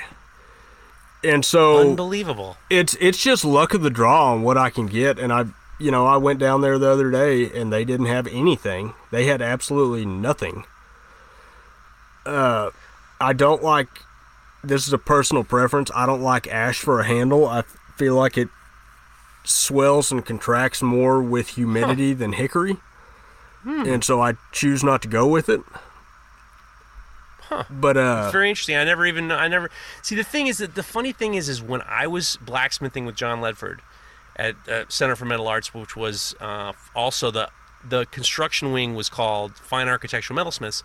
We didn't baby hammers, and we just used them. And if they fucking broke, because the big thing with the Hoffy hammers were, they would say to me before Hoffy would show up, Uri Hoffy, master big blacksmith, and what happened when you teach the classes, there was a pile of Hoffy hammers, and when you had the hot cut tool on, everyone would always hit underneath the hammerhead and start to nick the inside of the wood. So what would happen every so often was a hammer would just break off, and it's because you're basically you're hitting the handle onto this hot cut and you're just destroying the handle. We were just used to like, all right, you broke it, let's put another one on. We never babied anything, and I think a lot of it also had to do with the fact that my first forging hammers were cast Hoffy hammers, which did y'all like own terrible. Those hammers? Pardon me? Did you own the hammers? Well, it's a long story, but he would teach classes at the Center for Metal Arts, and he brought, I don't know how the former owner, Ed Mack, I don't know how it worked, but it was all their hammers. And I ended up getting one, and I was shocked at how good this cast 3-pound forging hammer is, to the point where I was unused to the idea of a forged hammer. Completely unused to it. Like, it didn't make any sense to me. This is the only hammer I'd ever used. When Hoffy would come, he would say, this is the only hammer you need. And you can still buy his cast hammers, which he says, even to this day, they're the most balanced of all my hammers. I have a couple hammers that he forged for me before he went to the hospital. And then I have a couple cast. And we never babied them. Never worried about the handles. That's what I'm asking, though, is you were at CMA. Were those CMA hammers, or were those your personal hammers? Because I will beat the shit out of somebody else's hammers. I'll beat the shit out of anybody else's anything. They My were own student stuff, hammers. I They were student hammers. Okay. And they get student hammers. And it's interesting because as a hammer maker, I had no other there wasn't wedges. He didn't wedge in his hammers. He had a system where he used this stuff called Sikaflex, which is like, well, how would you just, it's like a rubber. It's like it comes in a cocking It's like tube. an aerated rubber. It swells. It's kind of like that. It's like a rubber version of that spray foam. Exactly. So he would make the hammer would fit into the eye with room to spare. He'd coat the inside of the hammer with the Sikaflex. He'd stick the eye in. He'd let it dry. He'd grind it all off. And I have the original hammer I got from him that Ed Mack and John Ledford gave to me as a Christmas gift or something like that. I used it for years. I mean, we're talking heavy duty forging, railings. Anytime I forged with that hammer. But that was your own personal Sikaflex did hammer. nothing. You weren't missing shit with your own personal hammer. I was. There's some nicks. All right. I wasn't. Well, accidents happen, but you're less worried with it when it's your own. Or you're more worried when it's your own. Nowadays, if I have somebody come here, I steer them clear of some of my hammers. Those students get the petting house hammers I got back in the day. But I was always fascinated as a hammer maker, all the different ways to make hammers and set the eyes. And one of the things that you do that's so great is your wedges are these beautiful. You're a fascinating guy because you have this classic cowboy. I mean, your voice and everything, and the way you dress. You wear starched jeans, and you always have a button-down shirt, which drives me crazy. I don't know how you don't have rust rings around the collar. I don't know how that doesn't happen. But hard work and clean living. Look at you. That's wildly untrue. But you have these hammers that they're very classic to I think that most people would see them as a Farrier style hammer. And I even had you make me a hammer with a square face because I just needed I don't get the whole round faces for forging, but that's just me. I came from the school of you use the corner of a square face as the peen too. So for me, like the rounded thing, I just never get around it. But you've created this hammer that's so unique, but it still has this classic style, and it has this flair to it. Like your hammers have a lot of flair to it. It's very similar to you, because I actually got a message from my buddy Jamie saying that picture I posted of you with this, you got your Patagonia jacket on, you got your Ray-Bans on, and then you have this beautiful blue cowboy hat. You have this, you kind of go back and forth between the All right, flare. I don't want people to get it completely wrong. I don't wear a blue cowboy hat. I didn't I call wear you a gray flamboyant. hat with I didn't call you with a blue flamboyant. ribbon. Listen to me. I'm not It's a an pimp. incredible look. It was an incredible look. You have total style. But you have the classic cowboy look with it. You once sent me a picture of your jeans, and they were starched to the point where they stand up straight. But you also have this. You have this flair that it's like you. I see the same thing in your hammers. Like they're this classic style, but you have underneath the eye. There's a little bit. It juts out a little bit. It's got a little bit. It's very. Your hammers are very voluptuous in a most complimentary way, and with this kind of. It's like this checkerboard wedge. You have the standard style, but it's very, very. You have this beautiful. It's very much you. I see a lot of traditional, but a little bit of flair. You're a fascinating guy. Kind of like you said with my hat, which I thought, yeah, it's actually right behind me. And that's sort of a Western thing is you got standard jeans, cowboy boots, plain shirt, very often blue, nearly always blue for me, not actually white.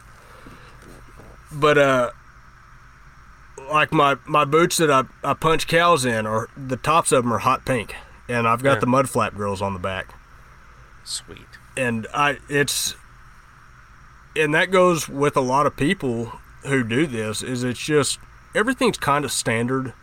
Yeah. There's just that little bit of personal trait that you got to throw in there, something a little wild. Or I think that's so great. You see that with cowboy boots and stuff like that. But there is with you, especially with your hammers, because you look at hammer makers and stuff like that, and there are definitely people who are trying to create their own, set themselves apart. And I'm a knife maker, so it's super, super hard as a craftsman to set yourself apart. So people, when you see your hammer, when I see Jake Farham's hammer, I know it's your Jake Farham's hammer. When I see your hammer, I know it's your hammer. When I see John Ariani's hammer, I know it. I just know it's trash. The swell of his hammer, the way he makes his hammers, the way he does his handles. He hates it because I always change his handles. But that's just that's me. But I'm fascinated by hammer makers because it's so difficult to create your own style, and you've done that with real elegance. Your hammers are very really elegant. Appreciate that, and I mean that because, just like you said, nowadays there are so many hammer makers, tool makers, just in general, that you can't reinvent the hammer. You can only try to set yours apart in whatever way you can. And so, for me, it kind of comes from talking to Jake Farham, just exceptionally clean forging. My hammer design came from like a double bit axe. I like the way that looks and that swell on there. And then the wedge. Why you've got everything else going on that you put so much effort into, why overlook this one little piece that ties everything together? But that's a relatively new decision that you've made. It is. I've been doing it for... my first hammer I got from you doesn't have that. And the second one I have, I'm like, oh, good. You put the new... I feel like I got the older version, the new version. 6 months or so. It's such a piece of flair that's just so... I'm going to have to put a picture of that, too. It's such an incredible flair, and it fascinates me because it is very similar to what you were saying in terms of the cowboy look. Obviously, cowboy hats are meant to give you shade. They're not meant for any other reason, right? They're meant for... The look is the look. I don't understand every time I see you got your pants tucked in, you got your long sleeve shirt. I never see you in a t-shirt. It baffles me. Right now, I'm thrilled when I wear shorts and I wear a t-shirt and I don't let people see what I look like because I don't care. But at the same time, it's like I could never be in 105 degrees wearing a pair of starchy pants. The whole deal with like a pair of jeans and a long sleeve shirt is it's protection from the elements. I hadn't got to put sunscreen on. I hadn't got to worry about bugs biting me. Whenever I start sweating, it's air conditioning if there's a little bit of breeze. Right. And that's the long sleeve shirt deal. And if you're riding through a pasture on your horse, it sucks this time of year because usually you got to have chaps on, and it's not assless chaps. I've heard you say this before. I never said ashless. I've never said ashless chaps. Somebody on one of the Not other me. podcasts said assless chaps, and just always Never. drives me nuts. Because if you All have chaps are assless. exactly. If you're wearing leather pants, if they have an ass on them, You're crazy. but you know it's I hot, never but it's accused also you of wearing assless chaps. Oh, well, That's the name of the, okay. That might be the title of the show. I never accuse you of wearing assless chaps. No, I you get know, it. and you got different types of chaps for different weather. In the winter, I wear shotguns, which go all the way down to my boots, like to my feet. In the summer, I wear chinks, which are half length. But yeah, it's all of it is. There's function in all of it, not just style, and it's largely protection from the elements. Right. Well, you know, the funny thing is I have all these questions, but I'm enjoying so much talking to you. I'm going to feed in a couple questions that doesn't make me feel like we're just like, you know, doing a whole, Well, I hope we got to some questions because I pushed hard on Instagram. Well, trust me. Let me just tell you. The funny thing is I ask the listeners who are following me on the Full Blast podcast on Instagram to ask questions, and you get asked for no bullshit questions. Well, you might as well have asked for double bullshit questions because Dave Cardilla wanted to know about your beard, and I was just like, I'm not asking him about his beard. I have a And he beard. goes- It's from good genetics. Dave goes, oh no, you got to ask him. He'll laugh. And I'm like, he's not going to laugh. Nobody cares how straight his beard is. He's got an incredible beard. So that I answered the question for you, and he answered it too. It's genetics. Yep. But this question kind of tapers in to your history as well. All right. This comes from Skull and Spades 13, Brett McAfee, Love great Brett. dude. Love Brett's a good dude, man. Real good dude. He'll be on sometime in probably August-ish. I want to hear your thoughts and your experience with Forge and Fire and why it's helpful / not helpful to the community of Smiths. Jeff, feel free to retell the amount of times they tried to sink their teeth into you. You know what? For me personally, I had a fantastic time. I got nothing but good to say about that whole deal because I'm not a knife maker. Right. I don't know, but that's I had- debatable. Quite literally made. You know how I got on there. How'd you get on there?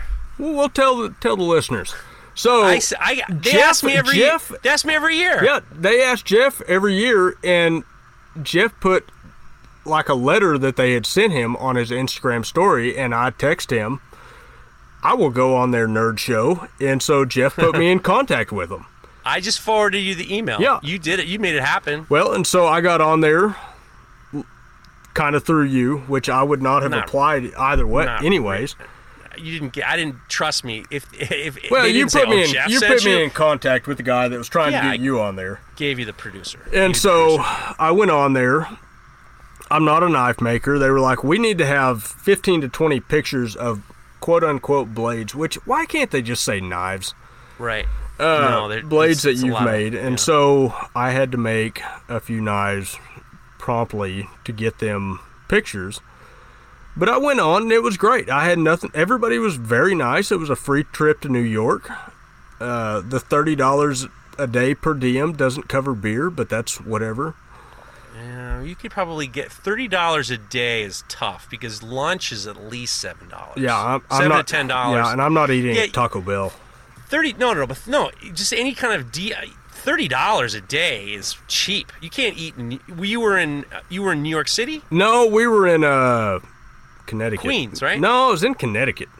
Oh, Connecticut. Wherever Yeah, in you can't. Connecticut. $30 is some bull. You can't eat breakfast, lunch, and dinner for $30 if you're buying No. out. You can't Well, do it and unless like you go to the Roach Coach. breakfast is included at the hotel, and the breakfast was actually pretty decent.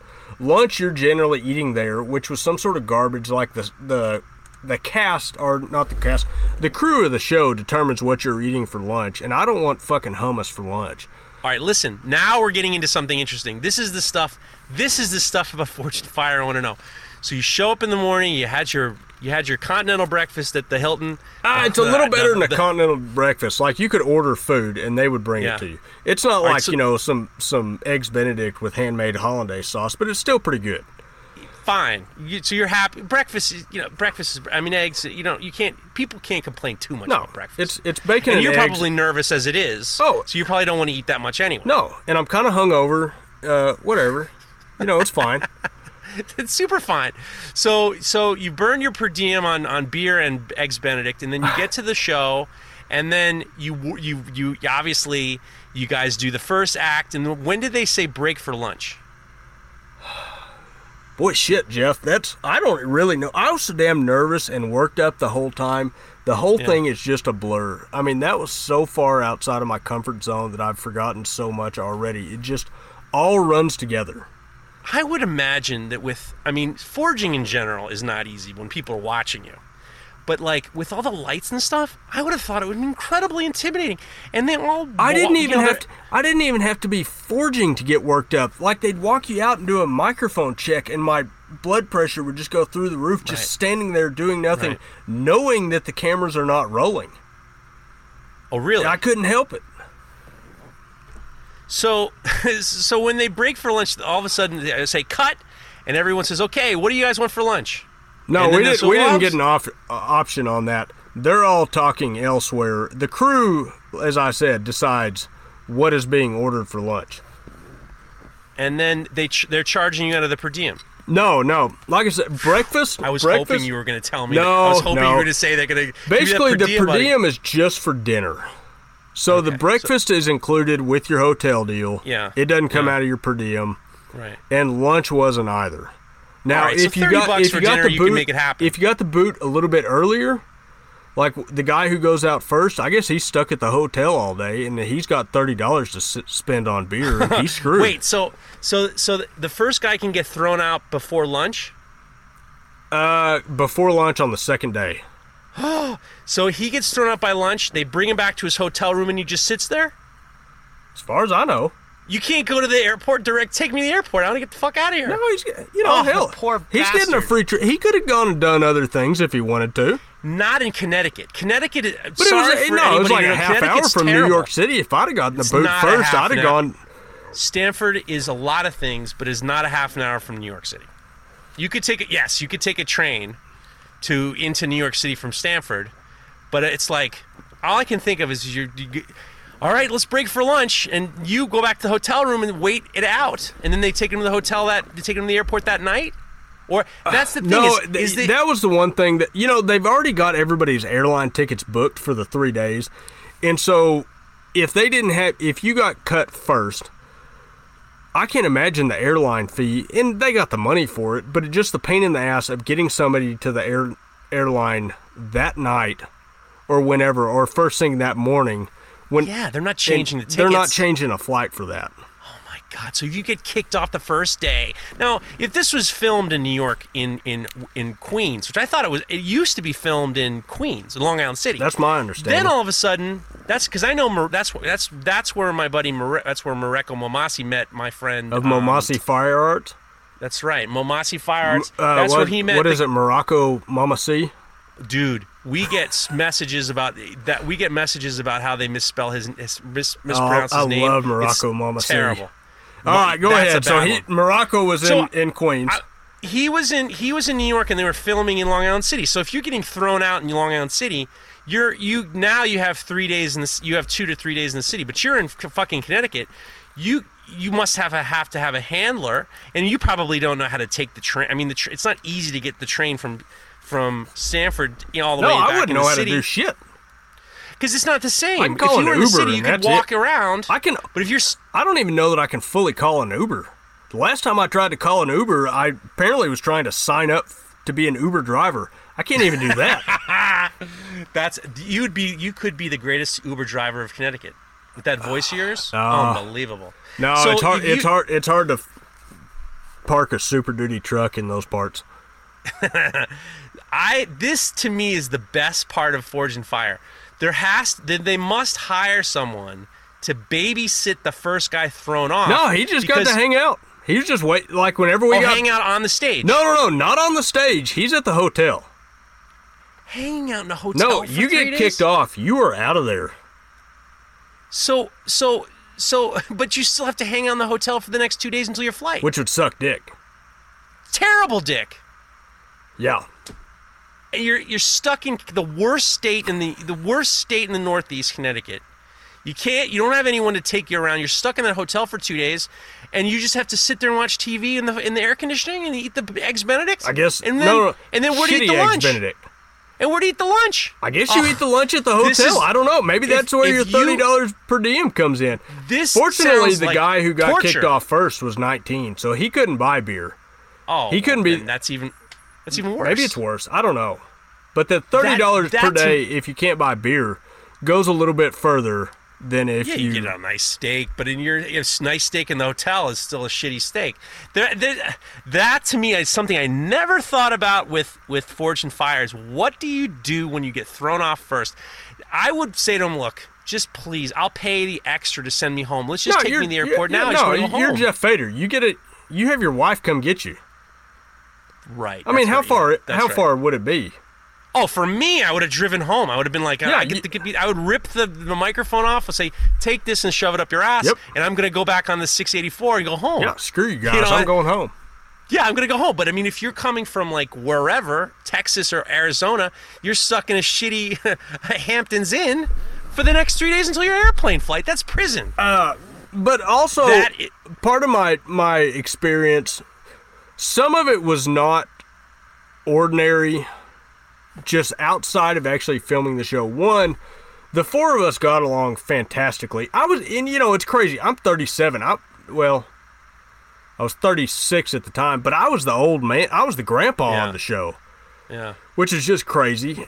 But then... It's annoying. It is annoying. I met some people kind of Forged in Fire adjacent that were there for Forged in Fire, but not to be competitors or anything else. Like, there's a gal that's a photographer for the New York Times that I've gotten to be friends with, and she's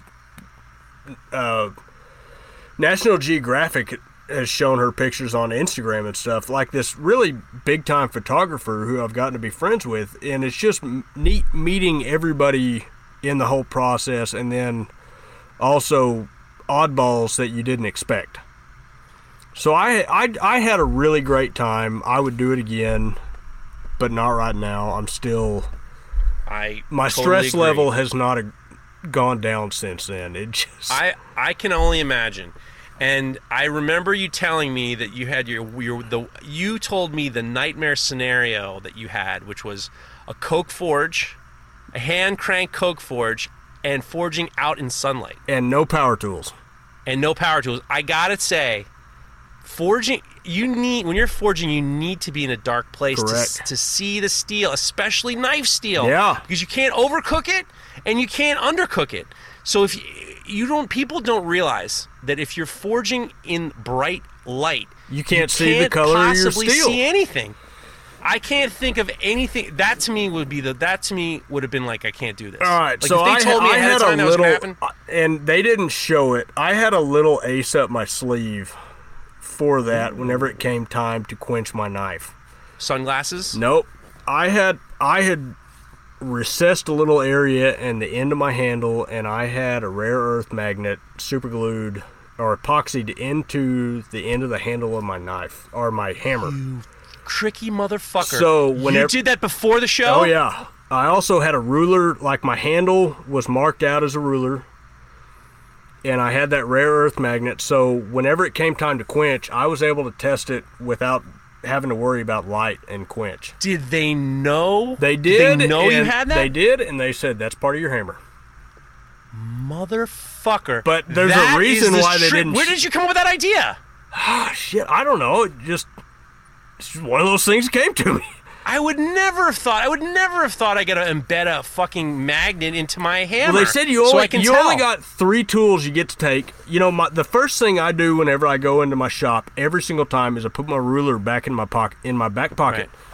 Right. So I don't have a ruler. That one's out because either way. So I put a ruler on my handle, and then the quenching You just deal, like mark notches. No, I marked it fully out with a Sharpie. There you go. And then the magnet. Now, what were your other two? So that was the hammer, but the hammer is 3-in-1. The hammer is 3-in-1. That was kind of my one ace up my sleeve that I really had that was beneficial. And they did, another thing they didn't show is shit just went wrong on the show. So my clinker breaker, the whole time I'm going in the beginning, and I keep trying to break my clinker breaker doesn't work. And it took me way too long to discover this, and finally I just had to find a piece of rebar and start jabbing it down in there, and I'm pretty sure I lost half my my fire half the time I was doing it. But my clinker breaker didn't work, and then another guy Stephen Brady, he's Flatlander Forged on Instagram, who I met there. It's turned into a really good friend. About right when he's getting ready to quench. Like, he's going in for his heat to quench his knife. He's thermal cycled. He's done all of it. His handle just completely free spins on his blower, so it doesn't work at all.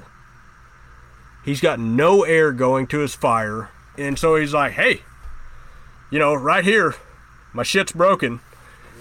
And everybody just gives him this deer in the headlights look.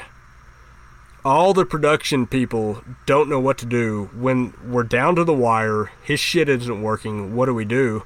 So I'm like, hey, dude, I just quenched my knife. My fire's great. Get in here. Look at you. And so he does, and it worked out. Dude, you're a fucking good dude. Would you ever consider making a limited edition hammer with a fucking magnet inside? Yeah, but it wouldn't. Damn it, that was such a good idea. I don't know what benefit it would be for people in day-to-day use. Now, I will say, like farriers, like the little driving hammer that they drive the nails through the shoe into the hoof, those have magnets in them. But for day-to-day use, all it's going to do is collect scale. Yeah, that's right. That's right. At what point before you were going to go on did you think, I'm going to put a magnet in this handle? Maybe about a week ahead of time. And was it exposed? No, you could see it. You could see it. I told them about it, and they said, that's part of your hammer. And they also were like, that's a great idea. I've never seen that before. Who said that? One of the production guys that were checking over all of our tools to make sure everything was good, and they were like, well, what would be bad? I mean, how could you cheat? I don't know, but it's one of those deals. Obviously, they didn't show it. I don't think they want people seeing something that's easy and convenient. God damn it. That might be one of the most clever ideas of all time. I was pretty damn proud of that one. Dude, I'm dumbfounded what a good idea that was. So if you're going to go on Forge and Fire, fucking glue a magnet inside your hand. Into the handle of your hammer. And glue it good so that shit doesn't come out either. God damn it, that's such a good idea. So what were now that I need to know what the other two tools were, because they got to be as good as that hammer. Oh, no, that my other my tool selection sucked after that.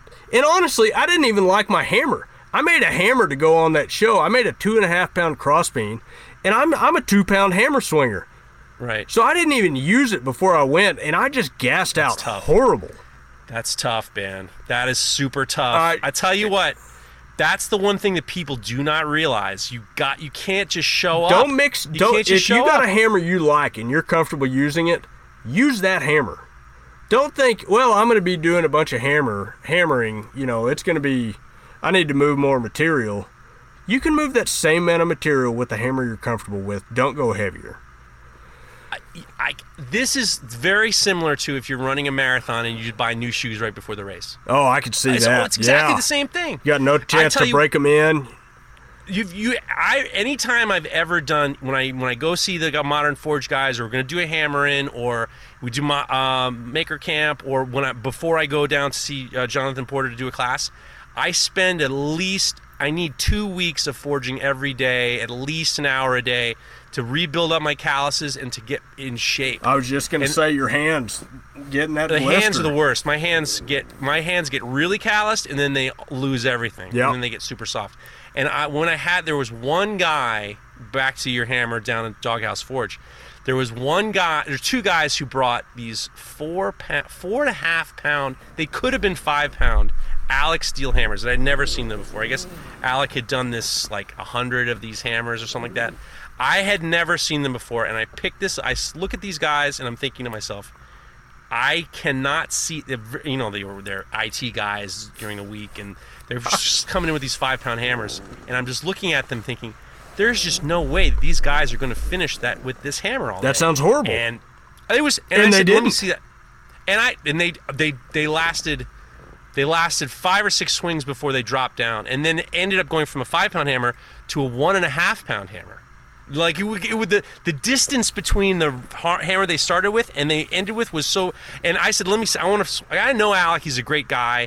I wanted to swing his hammer for a while, so I forged for a little bit. I was like, I ain't gonna. This is it for me. I'm not. This. I can't do this at all. So I'm fascinated by the fact that you just that extra half pound killed me.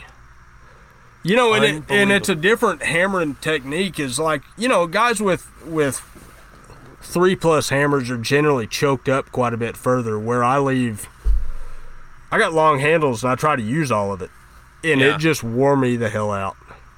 I don't blame you. You know, actually, I was just watching a live feed from Alex Pohl, who's just a great guy. Yeah. And, Alex and Moonshine and Joe. Yeah, those Limeys are good dudes. They're great dudes, and he swings a 2-pound Swedish style hammer that Cliff made. And he says, I like to whip this thing around. And it's the same thing with Lynn Ray, who's a master bladesmith.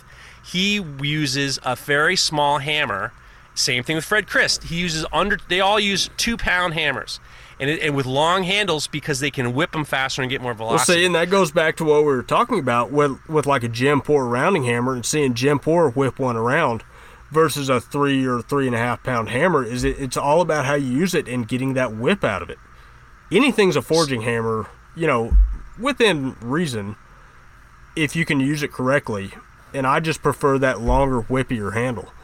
All right, so I'm going to ask you the tough question. What, if you had changed whatever you changed, what would have changed to see you in victory in that episode? What would you have changed to see victory? I don't know. Just thinking. You know, I guess I do know. Whenever I went into that show, I was thinking like a guy used to power tools, power hammer, press, that sort of thing. Right. And so I grabbed this humongous chunk of iron thinking, well, hell, I got 3 hours here in a coke forge. Obviously, ideally, my coke forge would have worked properly right from the get-go. Well, that was not the case, which is fine. But it would just be a different mindset of everything's hammer and tongs and not press, because the piece of steel I grabbed, I thought, well, hell, I can work this into a usable piece of steel in 2 heats with a power hammer. Right. I ought to be able to do it in 5 or 6 with a hand hammer, and I couldn't. Right. Just thinking wrong. Well, but people watch that show, they see the big blues in the background, you just assume that it's going to be. You know, you didn't expect to be outside. that was my worst nightmare, was going there with outside. And I'm a spoiled guy. I've got a power hammer and a press, and I use them all the time. And if I got to draw something out, I'm not going to draw it out on the anvil just for the hell of it. I'm still going to use the power hammer. I tell you what, that would be my word. When you told me, when you said, well, the worst nightmare happened, as soon as you said it was outside, I was like, okay, I'm out. I can't forge it outside. No, it was shitty, and it damn sure was bright, and it was hot. Oh. And it was, you know, the heat wasn't just horrendous; it was so humid, unbelievable. But so, Ben, what's the takeaway? You had a good experience. Not to mention, you were an excellent competitor to help when all those producers were deer in the headlights. You came in and you helped your. Did that guy end up beating you, or? Yeah, he beat me. Look at you. That's fine. What a gentleman. Hell, I helped the guy that won too. I'm not there. I had nothing to prove there. Yeah. I am not a knife maker. I have not been a knife maker, and I don't claim to be a knife maker. I went there for the experience, to have a good time, and to promote hammers, which oddly enough they did on the show. They did? How'd they do that? I have no idea, but they mentioned it numerous times and gave me, close-ups of my hammers, and it was great. I accomplished everything I wanted to. But they didn't say your last name. Shit, I hadn't even seen it in a while. I don't remember. Wow. So they were paid to really help you promote. Did you? No, do you think actually, you sold he a lot did. One of the guys said Ben Snewer's known for making hammers. Holy shit, you slipped through. I did. You're the trickiest motherfucker who's ever been on there. You slipped through not only your full name and what you do making hammers, you also slipped through with that excellent move with the magnet. Yeah.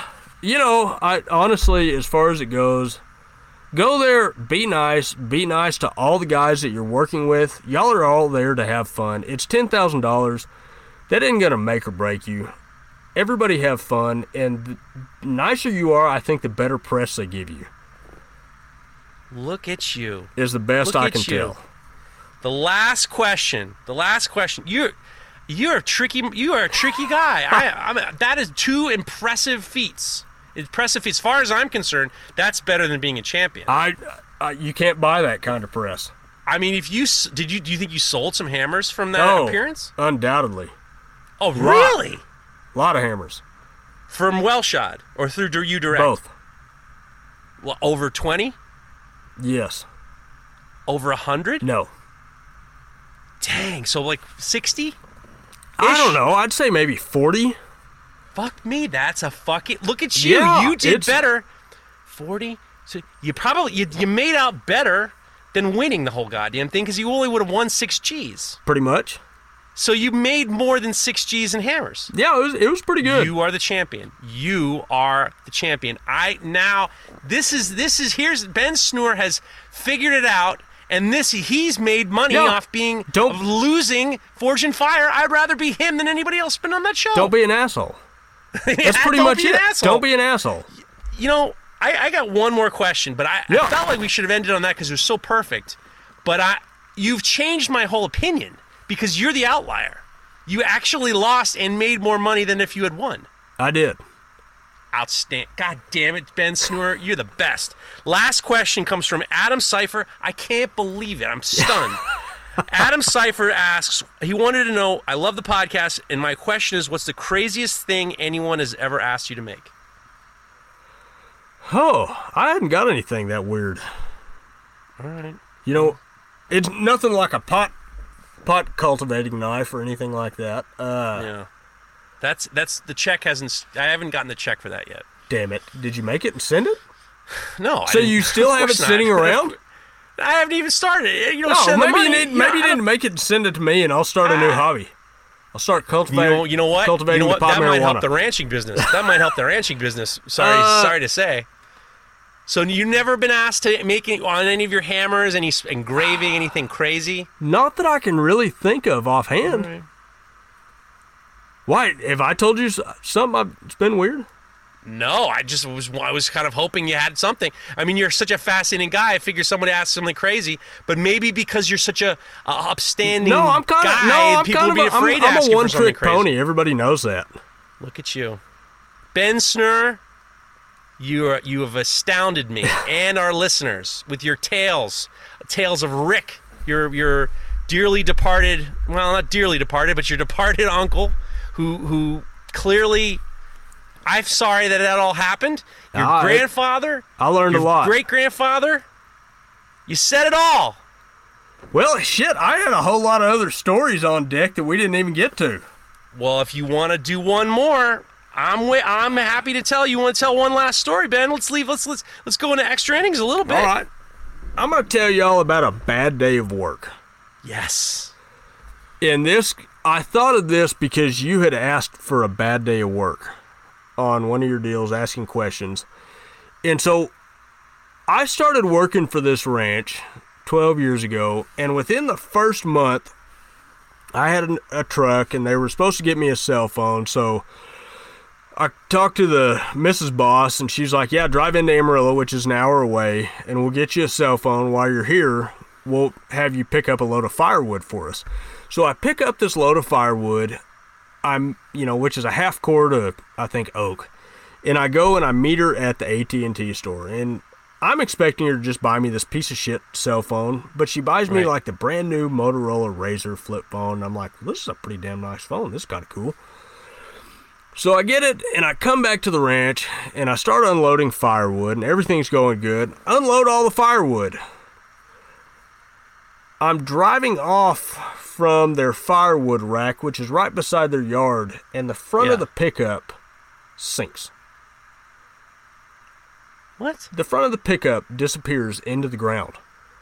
I'm like, what the fuck? So I get out, and I have driven into their septic tank. And I'm like, oh fuck, this is bad. You didn't see it. You didn't see There's it. nothing to see. Oh, because it's covered in It's dirt. in the ground. It's buried and covered in dirt. It's completely in the ground. There's no like clean outs like modern septic tanks have or anything. So the front of the truck is in a septic tank. So I get the skid steer, which conveniently is close. I lift up the front of the truck. I put it in neutral. I back it out. And I call my dad. Actually, how do I?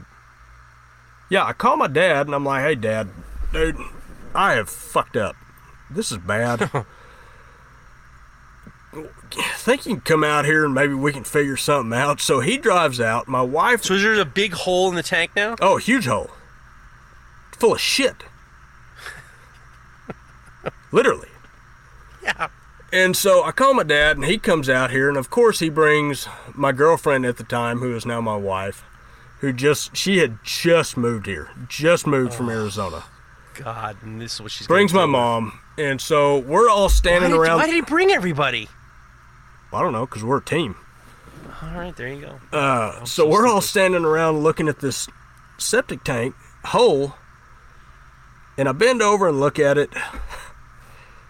And my phone, my brand spanking new phone, falls into the shit. In front of all of them? In front of all of them. I'd been there a month. I had this brand new phone. And it was a phone that they didn't just like go in and, like sign a contract. She paid cash to get me this phone. Oh my God. And so it's like an $800 phone that went in. And I'm like, well, I guess I'm fucked. Time to start looking for jobs. And so I use my girlfriend's phone. Why Alex is the lady, my wife. I use her phone. And I call the boss and I'm like, hey, I had an accident out here. And they're like, oh, really? What happened? And so I tell them, and I'm like, hey, I was unloading your firewood and I was pulling off and I drove the truck into the septic tank. And there's just silence. And I'm like, well, it's a little worse. I lose, that phone you got me, it fell in too. And they just start dying laughing.